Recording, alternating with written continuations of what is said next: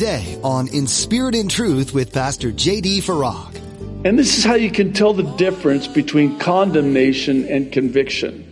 This is the litmus test, if I can call it that. This has served me well over the years in my walk with the Lord. I hope it'll be an encouragement and even a discernment for you as well. How do you know the difference between condemnation and conviction?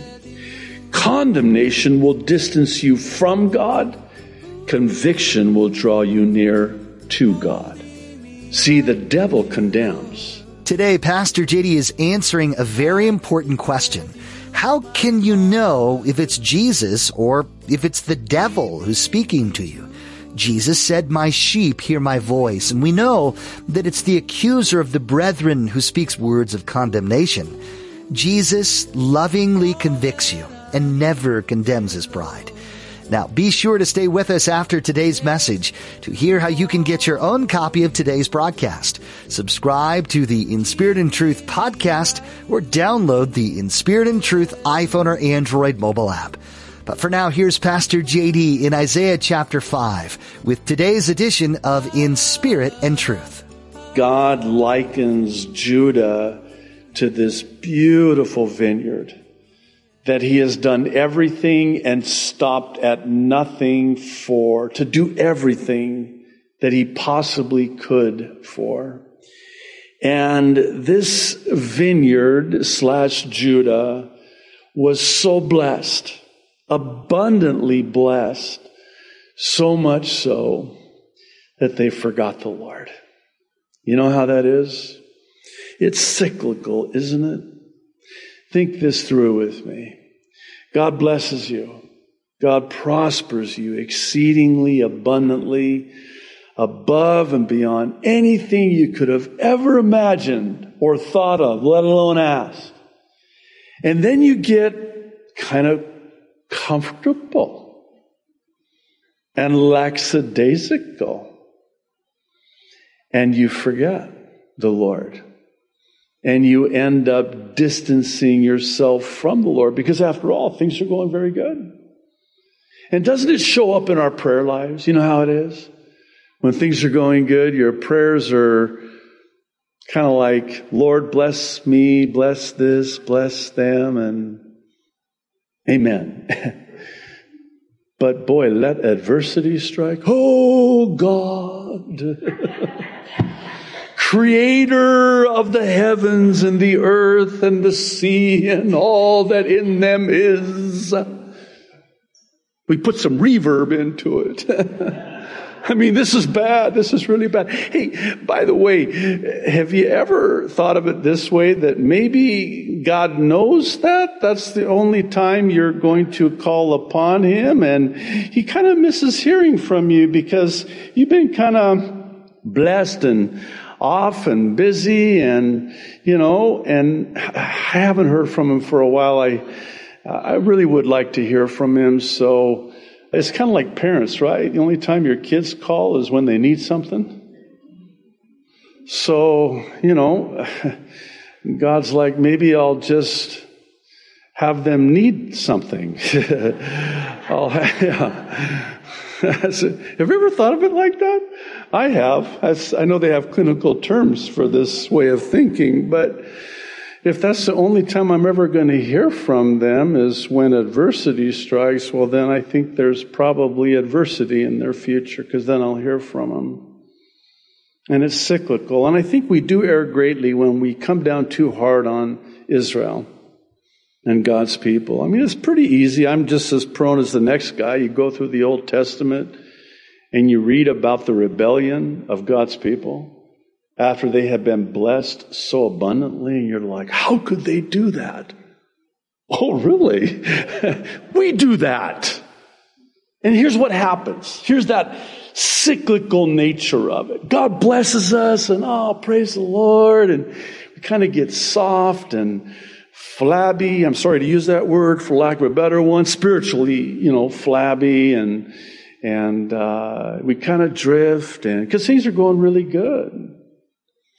And then adversity strikes, and we're on our face before the Lord, and we repent, and God blesses us again, And then we forget the Lord again. And then God allows adversity again. And then we repent again. And then God blesses us again. You've seen this movie. It's the movie of our lives, our Christian lives. I think of Ecclesiastes 7:14 in our study through the book of Ecclesiastes, this particular chapter, that whole chapter, chapter 7, but in particular verse 14. Very interesting verse. Solomon writes, "In the days of prosperity, enjoy it." It's almost like he's saying, hey, during the good times, enjoy it while it lasts. As it's been said, you're either coming into a trial, having just come out of a trial, or right smack in the middle of a trial. Isn't that true? So, but there are those times when, God is just blessing you, times of prosperity and blessing. But then he goes on to write, but, I don't like that word right out of the chute, during times of prosperity and joy, but when, not if, when adversity strikes, and adversity strikes, stop and consider that God allows one as well as the other. Some translations render it that God brings prosperity alongside with adversity for this purpose, so that man will discover nothing about his future. Meaning that man never gets to this place where they just take it for granted. Adversity could strike in an instant. And when it does, it keeps us dependent upon the Lord and the Lord alone. And oftentimes it has the much needed effect of returning us to the Lord. Those times in our lives where we just need to repent and draw near to the Lord. James says when we draw near to Him, He draws near to us. And sometimes it takes that adversity, especially during times of abundance. Times of abundance can be very dangerous, and we're about to see this in a very graphic way, actually, in this chapter. So why don't we jump in, verse 1. Now, let me sing to my well-beloved a song of my beloved regarding his vineyard. My well-beloved has a vineyard on a very fruitful hill. He dug it up and cleared out its stones and planted it with the choicest vine. He built a tower in its midst and also made a winepress in it. So he expected it to bring forth good grapes, but it brought forth wild grapes. Wow. Right out of the chute here. Here's this vineyard, this fruitful vineyard that God has done everything and again stopped at nothing to bless and prosper in abundance. Even going as far as building a tower in its midst to protect it. Do you see here in these first 3 verses both provision and protection from the mighty hand of God? So now God wants to be blessed by and taste from the fruits of his vineyard that he's done everything for. So here's a cluster of grapes, fully expecting that they will be sweet and delicious, but instead they're wild. And you know what's interesting about this? Wild grapes, they're not just sour, they're noxious. Not obnoxious, though that can apply, I guess. Noxious. They are foul in their smell. And not only are they noxious, they're also poisonous. and as such, dangerous. Now here's the picture. Here's Judah, this beautiful vineyard. And it has now become like these wild grapes. Have you ever thought about it? Like that we as God's people can actually become dangerous? Instead of sweet fruit growing in our lives, the fruit of the Holy Spirit, we can actually instead become these wild grapes. Verse 3, and now, O inhabitants of Jerusalem and men of Judah, judge, please, between me and my vineyard. What more, verse 4, could have been done to my vineyard that I have not done in it? Why then, when I expected it to bring forth good grapes, did it bring forth wild grapes? This is, of course, a rhetorical question, as it were. Why, when I've done so much for you? I think about when the prophet Nathan confronts David in his sin of adultery and even murder of Uriah, his adultery with Bathsheba. And from what we can tell in 1st and 2nd Samuel, in the Chronicles, and then also in the Psalms, where we have some of the blanks filled in, is that it was about a year from the time that David had done this to the time that Nathan confronted him. And there's this one very interesting detail that's recorded in the scriptures that God deemed necessary to have recorded. Nathan the prophet says to David from the Lord wants to know why, basically. He has done so much for you. He has given everything to you. He would have given anything to you. Why? Why would you do this? Judah, I would have done anything. I've done everything for you. Why? Why?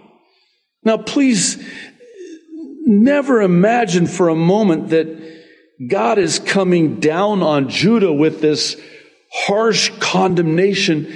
It's more like this. It's a loving conviction. And this is how you can tell the difference between condemnation and conviction. This is the litmus test, if I can call it that. This has served me well over the years in my walk with the Lord. I hope it'll be an encouragement and even a discernment for you as well. How do you know the difference between condemnation and conviction? Condemnation will distance you from God. Conviction will draw you near to God. See, the devil condemns.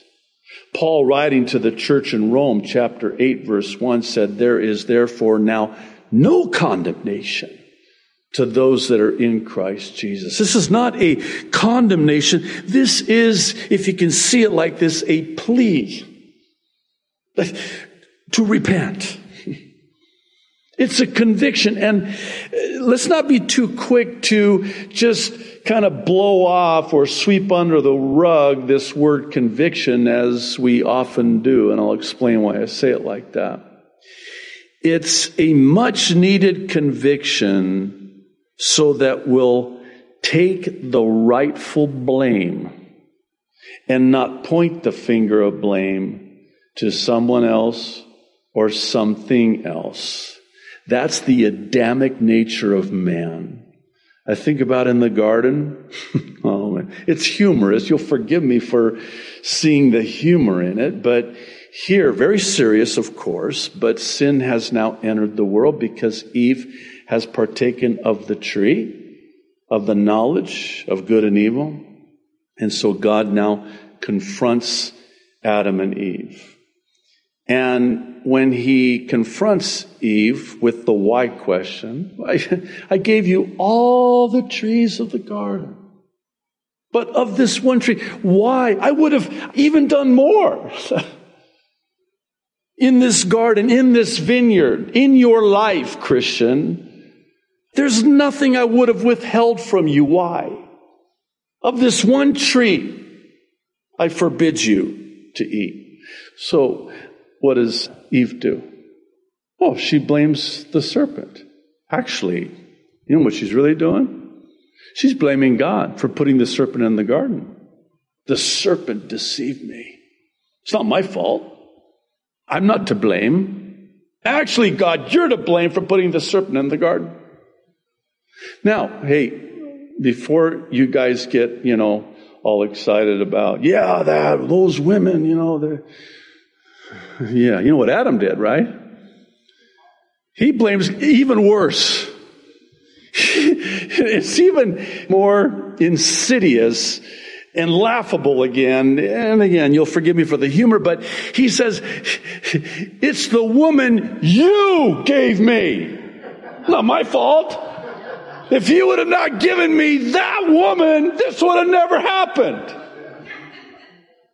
Wow. What is it about us that is quick to point the finger of blame on everyone and everything else except ourselves? That's what conviction is. True conviction is a godly sorrow that leads to a genuine repentance. And there's two kinds of sorrow, by the way. You know how it is, parents? When you catch your kids doing something wrong, oh, they're so sorry. No, they're not. They're sorry they got caught. That's why they're sorry. If they were really, genuinely sorry, there would be repentance, change. I think about, and I always use the illustration of traffic because that's a thing. I'm walking in victory. Actually, I'm driving in victory, I should say. But over the years, that's an area where God has really worked in my life. Many years ago on the mainland, I'll never forget this. It's like I can remember it like it was yesterday. I pull out, I'm running late, as always, in a hurry. And whenever you're in a hurry, it's like the car in front of you knows that you're in a hurry. Well, on this particular morning, I hear, I'm praising the Lord, having a great devotional, get in the car, okay, running late, get in the car, and my sanctification flees from me when a car pulls out in front of me. Yeah. You know what makes it really bad is when they have some Christian symbol on there. That's why I don't put Christian symbols on my car. This particular morning, this car cut me off with personalized plates. And it wasn't that far. I drive that road every single day. Never seen this car before. I would have remembered because of the personalized plates, which had on them H8W8. Hate to wait. Oh, it's bad when God has to speak to you through a personalized license plate on a car that cuts you off in traffic. Anyway, enough of my traffic woes. But there's a conviction that leads to a repentance, a change. Otherwise, it's no conviction at all. It's just the sorrow of being caught. You get pulled over, I'm sorry, officer. No, you're not. You're sorry you got caught. If you were really sorry, you would change your driving habits. You wouldn't drive so fast. That's true conviction. So here's how it works. Conviction leads to a godly sorrow, not the sorrow of being caught, the worldly sorrow. And that godly sorrow will in turn lead to a genuine repentance. What is God doing here in asking this why question? He's trying to bring his people to this place of conviction where they point the finger of blame upon themselves and themselves alone, rightfully so that process of repentance from the godly sorrow can commence. That's why. That's why. It's not God coming down hard on them, rubbing their nose in. How could you? After all I did for you. No. I want you to understand It's not my fault. I did everything I could. It's your fault. You're to blame. And unless and until you can take ownership and responsibility for what you've done, there's nothing more I can do. You have to come to repentance.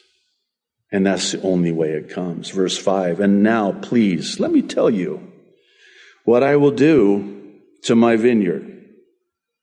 I will take away its hedge, and it shall be burned, and break down its wall, and it shall be trampled down. I will, verse 6, lay it waste. It shall not be pruned or dug, hang on to that, but there shall come up briars and thorns. I will also command the clouds that they rain no rain on it. For the vineyard, verse 7, of the Lord of hosts is the house of Israel, and the men of Judah are his pleasant plant. He looked for justice, but behold, oppression. For righteousness, but behold, a cry for help. There's quite a bit here, and I want to point out a number of things, starting with this hedge of protection. That God says, well, I'm going to remove it now. We often and affectionately refer to it and even pray for it. Pray a hedge of protection. Do you realize that God has a hedge of protection around your life? And how often do we dismiss it and take it for granted? I was talking with a brother the other day, and we were just kind of thinking about all of those times in our lives when God, unbeknownst to us, had protected us without us even knowing. I mean, how about the times that we know, where you see the fingerprints of God's hand of protection, his hedge of protection around your life, and it's unmistakable. And you look back at it and you go, wow, Lord, that was close. Thank you, Lord. That could have been so much worse. That's just the time that you do know. What about all those times when God, in the realm of the Spirit, protected you unbeknownst to you? I wonder if in heaven, I know this is a stretch, but just indulge me. We're in heaven and one of the angels comes over and says, hey, I want to take you into your theater in your mansion.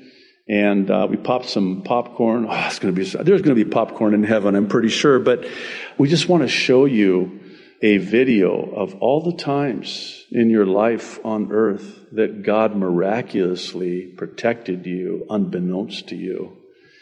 I think mine would be like a series, like 10 seasons of 15 per season. It would take a long time. Of course, no problem. We have all eternity. So, where am I going with this? Well, to me,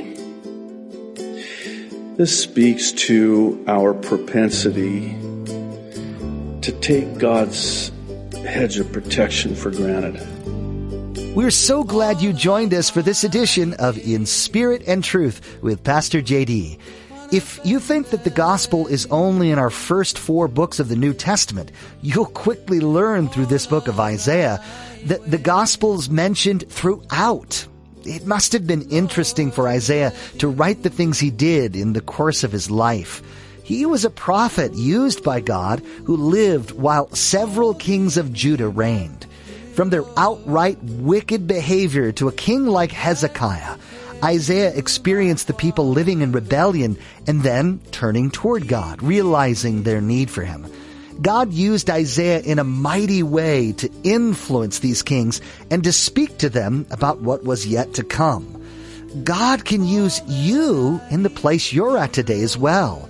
It may not seem as influential or powerful of a position, but God has you right where he wants you, to use you in the place you are. Are you involved in a local church? If not, we invite you to join us at Calvary Chapel, Kaneohe. We meet on Sundays at 8:30 or 10:45 a.m. and Thursdays at 7 p.m. for Bible study with Pastor JD. You can get directions at our website, calvarychapelkaneohe.com. While you're there, be sure to check out Pastor JD's additional teachings as well as his Mid-East prophecy updates, an accurate look at what the Bible has to say about this time in our world. That's all we have for today, but thanks for tuning in to spend this time with us. We hope you'll join Pastor JD for our next edition as we learn more valuable things from this interesting book of Isaiah, right here on In Spirit and Truth.